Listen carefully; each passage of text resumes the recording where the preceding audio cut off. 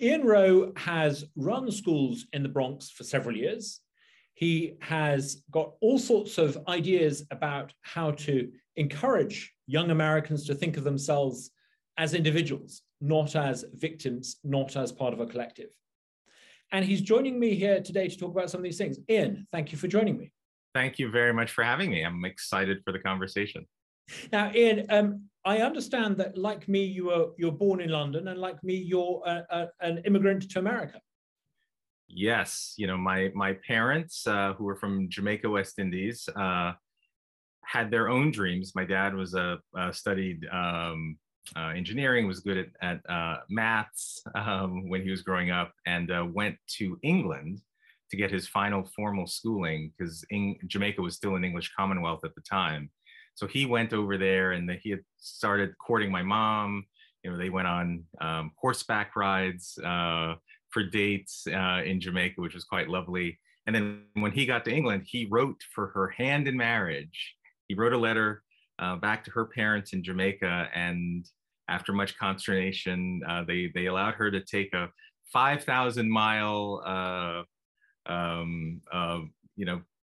She got on an ocean liner all by herself, and they got married in England, had my brother, and then ultimately me.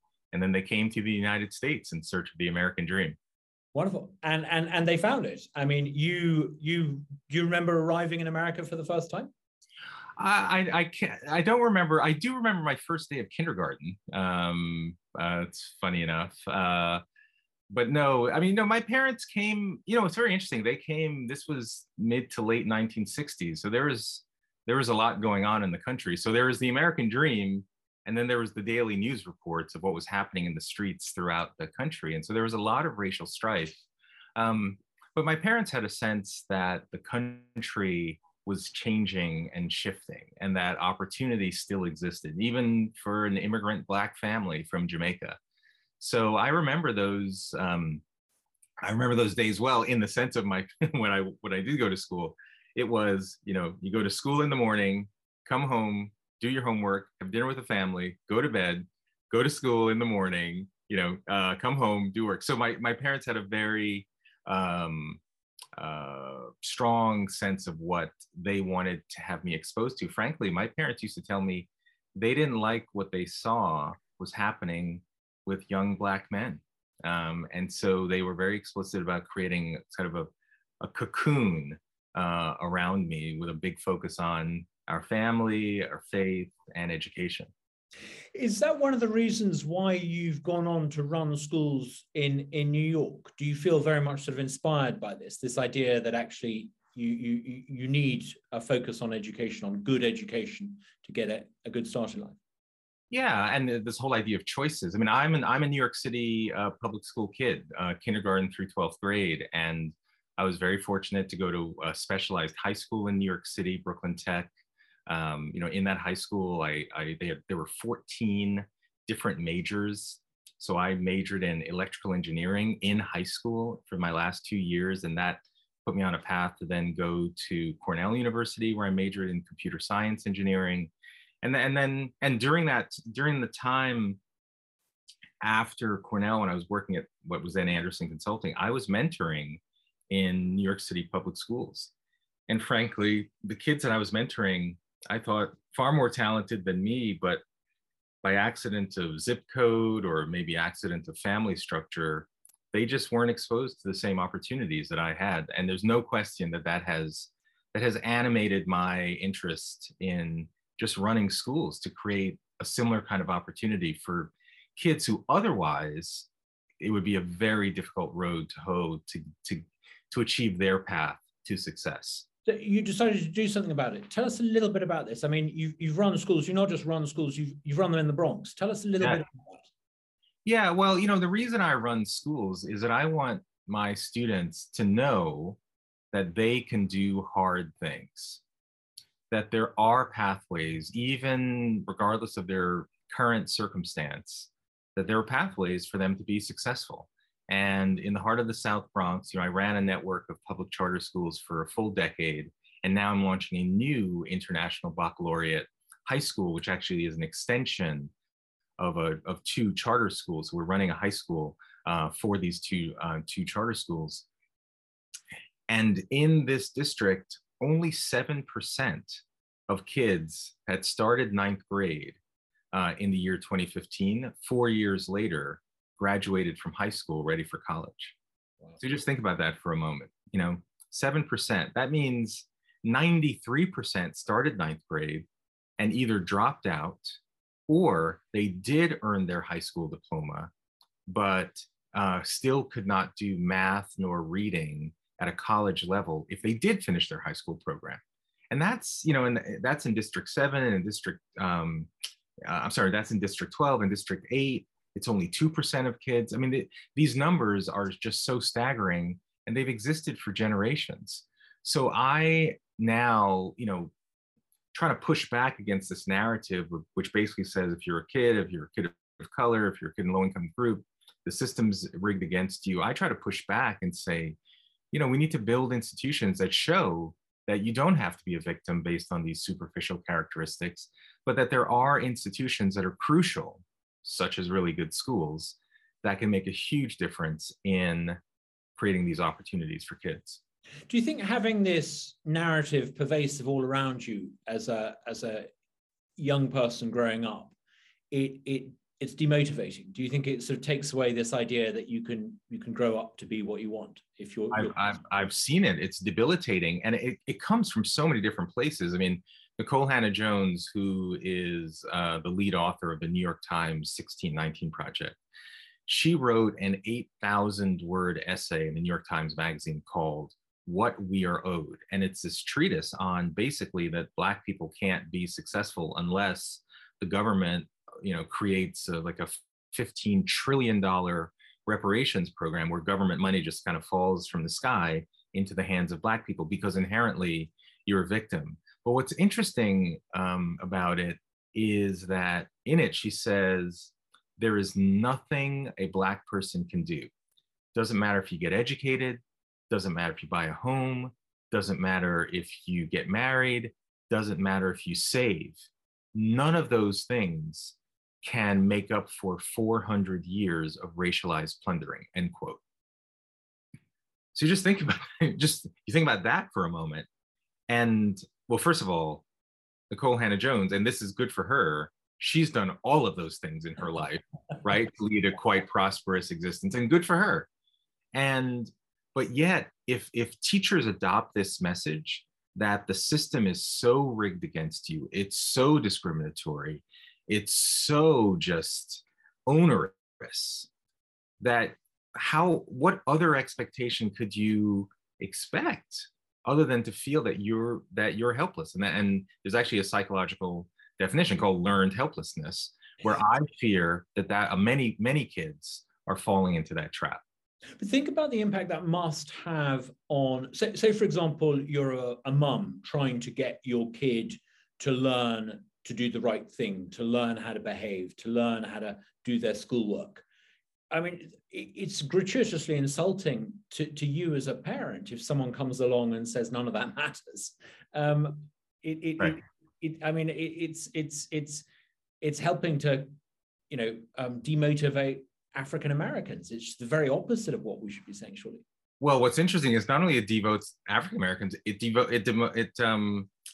diminishes motivation even of white students, right? Because if your framework is based on your skin color, you're inherently oppressed, or based on your skin color, you're inherently an oppressor, both of those, you're locked into a certain role that I guess that's just the way it is. Mm-hmm. And to me, that is one of the fundamental challenges, and why schools, and we can talk about the other institutions, are so important. I mean, there's an incredible charter school network called KIPP, the KIPP College Network.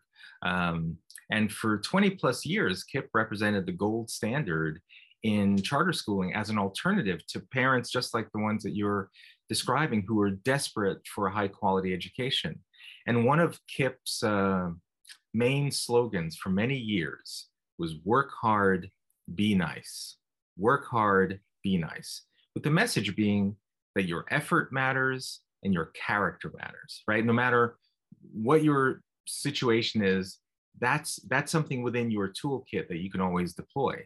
Well, right after the George Floyd murder, Kip said, you know what, we're abandoning that slogan. We're no longer going to say work hard, be nice. And the reason that we're doing it is because, quote, meritocracy is an illusion, end quote. And again, think about the message that you're sending to kids. The one thing you have is the belief that my effort matters and that my character matters. And if I work hard, that's got to be at least part of the equation. And so when schools start sending this message that these things don't matter or they don't matter as much, it's very debilitating to kids. It's also a very pre-modern message. I mean, the United States was founded on this idea that everyone is in possession of their own rights. And before then, in most societies, your status was defined by your immutable characteristics, by what you were born. Or America was a revolutionary idea because here came along a society where you weren't defined by your immutable characteristics. And what I find bizarre is so-called progressives inviting people to return to a pre-modern idea that you're born what you are rather than being the author of your own destiny. It's a profoundly depressing and backward step. It is mind-boggling, and it's mind-boggling the velocity at which this mindset has been adopted. Like, you're no longer simply an individual with dignity and human rights, with this whole idea of common humanity. Suddenly now, for some people, if you look at a kid, well, that kid is just a traumatized avatar of some identity group. They no longer hold individual characteristics which can make them succeed or frankly hold them accountable for decisions that they may have made. And I think we need to get back to that. There's room for us to understand group politics and its interesting data, but at the end of the day, every kid in our school is a kid in our school. They're an individual with all sorts of individual complexities that define their assets, their areas of growth. And again, this is why I launched schools. I mean, I want kids to know they can do hard things, even in the face of life's inevitable barriers. Now, here in Mississippi, we've only got 7 charter schools in the entire state, rather disgracefully, I might say. Why is it, do you think, that charter schools are so much better at inculcating these values than non-charter schools? What is it about them? Yeah, so it's good. So, first let me say, as a charter school leader, I will say right from the bat, not every charter school is great, as well as not every traditional district school is bad, right? So let's just establish that from the beginning. That said, most charter school leaders who develop an idea, they have typically really assessed the academic needs within a given community. They'll come to the South Bronx and say, whoa, I'm in a district where only 2% of kids are graduating from high school ready for college. Maybe this is an area that really needs strong high schools. Or they may have assessed that they have a really strong arts program or STEM program. So usually the people coming up with an idea for a charter school are trying to fill a very real need that exists within a local community. And typically, because of the apparatus of most state authorization systems, there's a high level of accountability. I mean, in a traditional district school, you could be operating for generations only producing 2% of kids not graduating from high school ready for college. But in a charter environment, within a couple of years, if you're not delivering, you will be sanctioned, closed, some action will be taken against you. So there's a built-in mechanism within charter schools that, in my view, dramatically improves the likelihood that those charter schools will be better. If you look at most macro data, some people say that the net result of charter schools is not significantly higher. And I would agree with that, actually, than traditional district schools. However, if you look at certain charter schools, I mean, because of their best practices, there is much to learn from what some charter schools are doing across the country. And rather than to be hostile towards these things, we should be embracing what is it that makes them so special. You've also written a book, Agency, and I'm fascinated by what you say in your book. You're trying to, in effect, take on the zeitgeist of our age.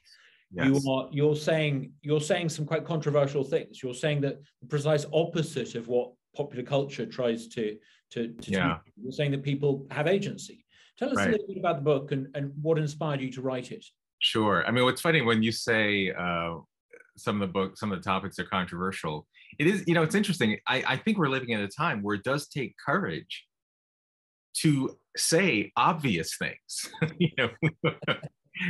so it's a weird that saying something like agency, that you have free will, is controversial, or that you should be treated as an individual. But it is true.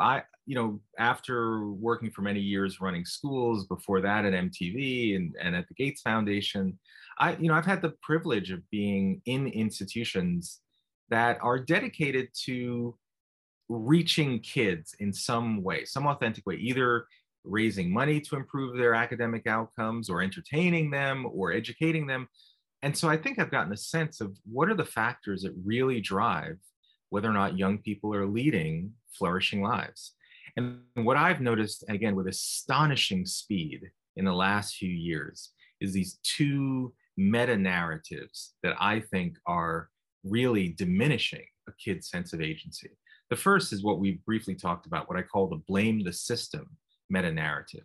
In that meta-narrative, if you're not achieving the American dream, it's because America itself is inherently an oppressive nation based on your race, your gender, some other immutable characteristic. You're screwed.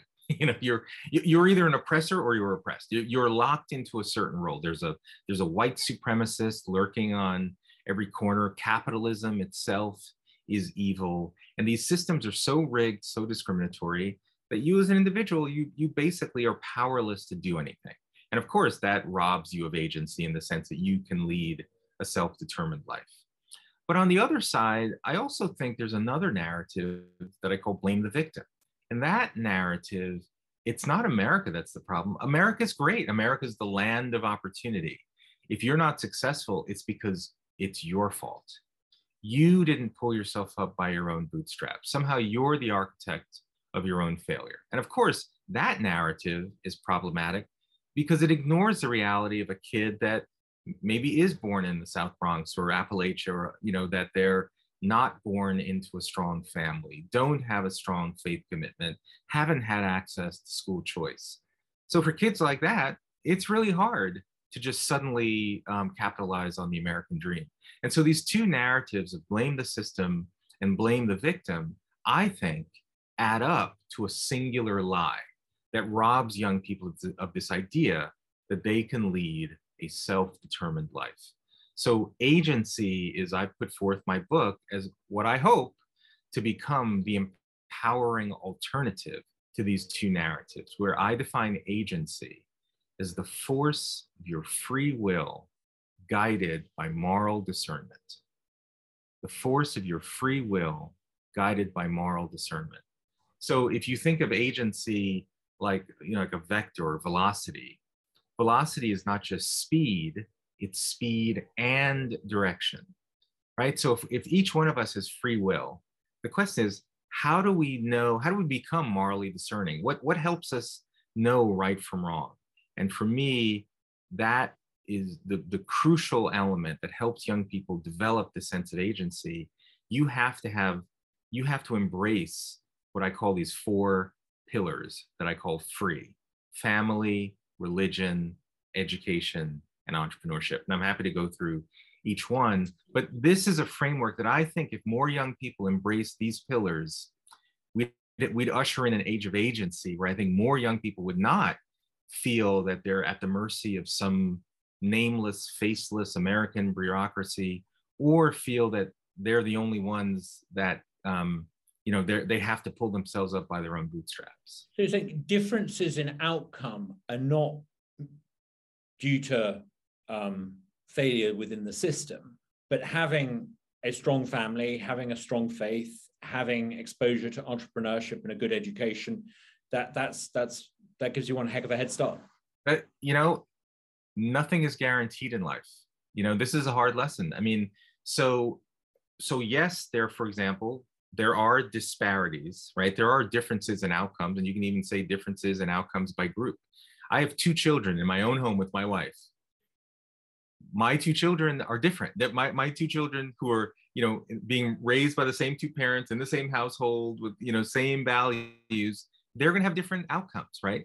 Why would we think entire systems will have equal outcomes at the end, right? It's not a realistic set of expectations. So we can have a discussion about why disparities exist, but we cannot be what I call monocausal in developing theories. So if you see differences between Black and white kids, for example, in reading outcomes, there are a whole bunch of factors that have explained why there's been a gap for 30 plus years. But what's interesting, if you look at the National Assessment for Educational Progress, in the entire 30 plus years that assessment, the nation's report card, has been given, there has never been a situation since the early 90s that a majority of white students are reading at grade level. I think it's only something like 45%.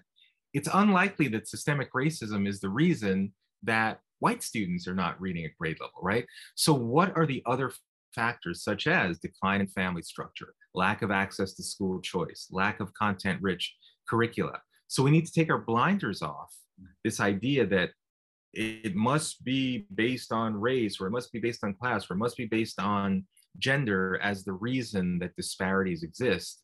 And we just need to be honest about all the factors that really drive whether or not kids are succeeding.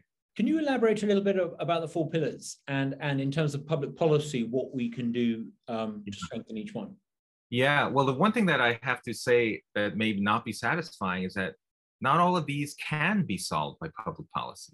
There is a limit on how much legislation can do, right? Because they're both policy levers, but they're also just cultural levers. And we have to have the courage to talk about these things, like non-marital birth rates that are really exploding still.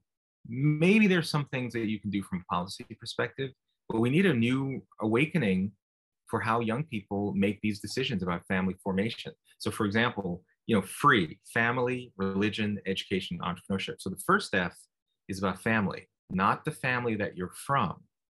It's about the family that you form. So if you're a young person, I think it's very important that you learn about this series of decisions, often called the success sequence, that says, if you finish just your high school degree, get a full-time job of any kind, just so you learn the dignity and discipline of work, and if you have children, marriage first, 97% of millennials who follow that series of decisions avoid poverty. Now, it's not 100%, there's no guarantee. But I've often heard the so-called success sequence, and I have a sort of slightly subversive, counterintuitive thought. Mm-hmm. Might it not be a case of self-selection? Yes. The kind of person who does those 3 things is the kind of person who's going to be pretty successful anyway. Well, how does one become the kind of person that does those things? Yeah. This is the essence of the point, right? Which is, a young person, in my view, doesn't just come up with these ideas on their own. They need, there's a level of character and moral formation. And I've written this book for 24 and unders, essentially for the people who work with young people 24 and under, who are about to make these decisions as they enter young adulthood. So it might be that there is a kid who isn't predisposed just to, finish their education, get a job, get married, and have kids. But the whole point is, let's make sure we at least teach kids these things so that when they are at the moment of making decisions themselves, they at least know, wow, you know what? There are likely rewards or consequences associated with different series of life decisions. At the end of the day, it's up to the young person to make the decisions. I was in New Orleans a couple of years ago doing research on great high schools. We visited a 9th grade classroom in a part of New Orleans, extremely low income community, very racially diverse. So I visited a classroom of all 9th graders. And I said to these 9th graders, if you knew that there were a series of decisions in your control that for many people like you who followed those series of decisions, 97% avoided poverty, would you want to know that? And they looked at me and they said, well, of course, of course I want to know that. And I said, well, there's some grown-ups that think maybe I shouldn't tell you because maybe you're not the right kind of people to make these decisions, or maybe somehow you'll be offended or somehow you'll be insulted. And they looked at me like I was crazy. They said, "What are you talking about? Tell us, tell us." And it was just really interesting. So we then proceeded to have a discussion about this thing called the success sequence. And at the end of it, we talked about different probabilities. We said, well, this series of decisions, 97% of people avoid poverty.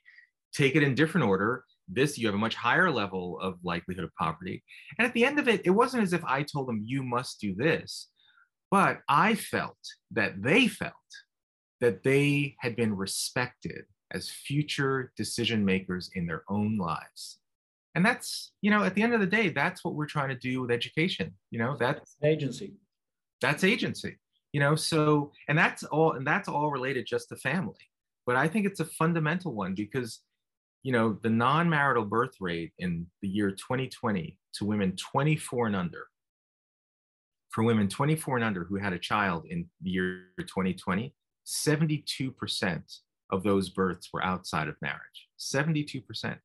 In the white community, it was 62%, and in the Black community, it was 92%. This is what I call an equal opportunity tsunami. And it doesn't mean that in every instance of what we're talking about, every one of those kids is going to be unsuccessful. But believe me, the correlation with poverty, poor outcomes in a whole range of areas. And so if young people are making these kinds of decisions, I think it's incumbent we give them a new framework. We give them a new way to think about the decisions that they're going to make in their own lives. And then briefly, you've been very generous with your time, but briefly, some of the other pillars: faith, education, and entrepreneurship. Yeah. So the R is for religion, and some people have pushed back. I mean, it's like it's one third rail to talk about family, then throw in religion, then then you're really controversial. But the data, even though religiosity is going down, particularly amongst young people, the data shows that when young people do have a personal faith commitment in their own lives, lower levels of loneliness, lower levels of depression, more real world engagement with real people, stronger marriages, just the data is just overwhelming. So I feel it's incumbent for us to teach young people. And this is not to say you must be Christian or you must be Buddhist, or it's just this idea, recognize that the value of a personal faith commitment puts you in a community that likely loves you, that cares for you, that is just there for you in moments that people who are not part of these communities are often succumbing to all sorts of other things like, social media and the number of, sort of false friends that they have, or even more like woke religion, like the anti-racism and these other things. So there's a whole section in the book on how faith can make a difference, as well as to encourage faith-based organizations to run more schools, because I think there's an opportunity there. E for education is all about school choice. I mean, school choice exists for people who live in middle and upper class communities across the country. But when it comes to the lowest income populations across race, you'll often find the schools that they're, designed or sort of sentenced to go to are some of the worst performing schools in the country. And we don't give the most vulnerable the biggest benefit, which is the ability to choose schools. And then the last E for entrepreneurship: if you've formed a strong family, if you have a strong faith commitment, if you have strong access to a high quality education, you're now in a position to be more of what I call an informed risk taker. That entrepreneurship usually means starting your own business, and it should includes work, but it just means that you have the ability now to take control of your life. Because in some ways, you've built the foundation, you've built your fallback plan between family, religion, and education. When I went to Harvard Business School, right, and I went to work for Teach for America, a nonprofit organization, years ago, and people thought I was crazy. But it's like I came from a strong family, I know who I am, and I can always go get a real job. And maybe that's, in my instance, that's sort of an extreme example. But the point is, these four pillars: family, religion, education, entrepreneurship, where again, family is not where you're from, it's the family that you form, gives you the kind of foundation where you now have choices in your own life. And that's what I want for all young people to really experience. Ian, it's been a very uplifting message. And thank you very much for taking the time and for sharing it with us. This is great. Thank you very much. I really appreciate it. And I wish you every success. Is the book selling well? The book is selling well. It was the #1 category in new releases #1 in new releases in several Amazon categories. No, I think that there's a yearning for a message of hope and agency over grievance and dependency. And it's the latter that I think has just been pushed down people's throat, particularly over the last few years. And we need something which is just more empowering, and that something I can do versus being told what I cannot do.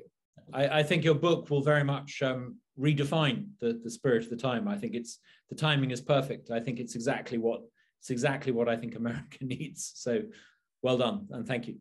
Thank you very much. Thank you, Ian.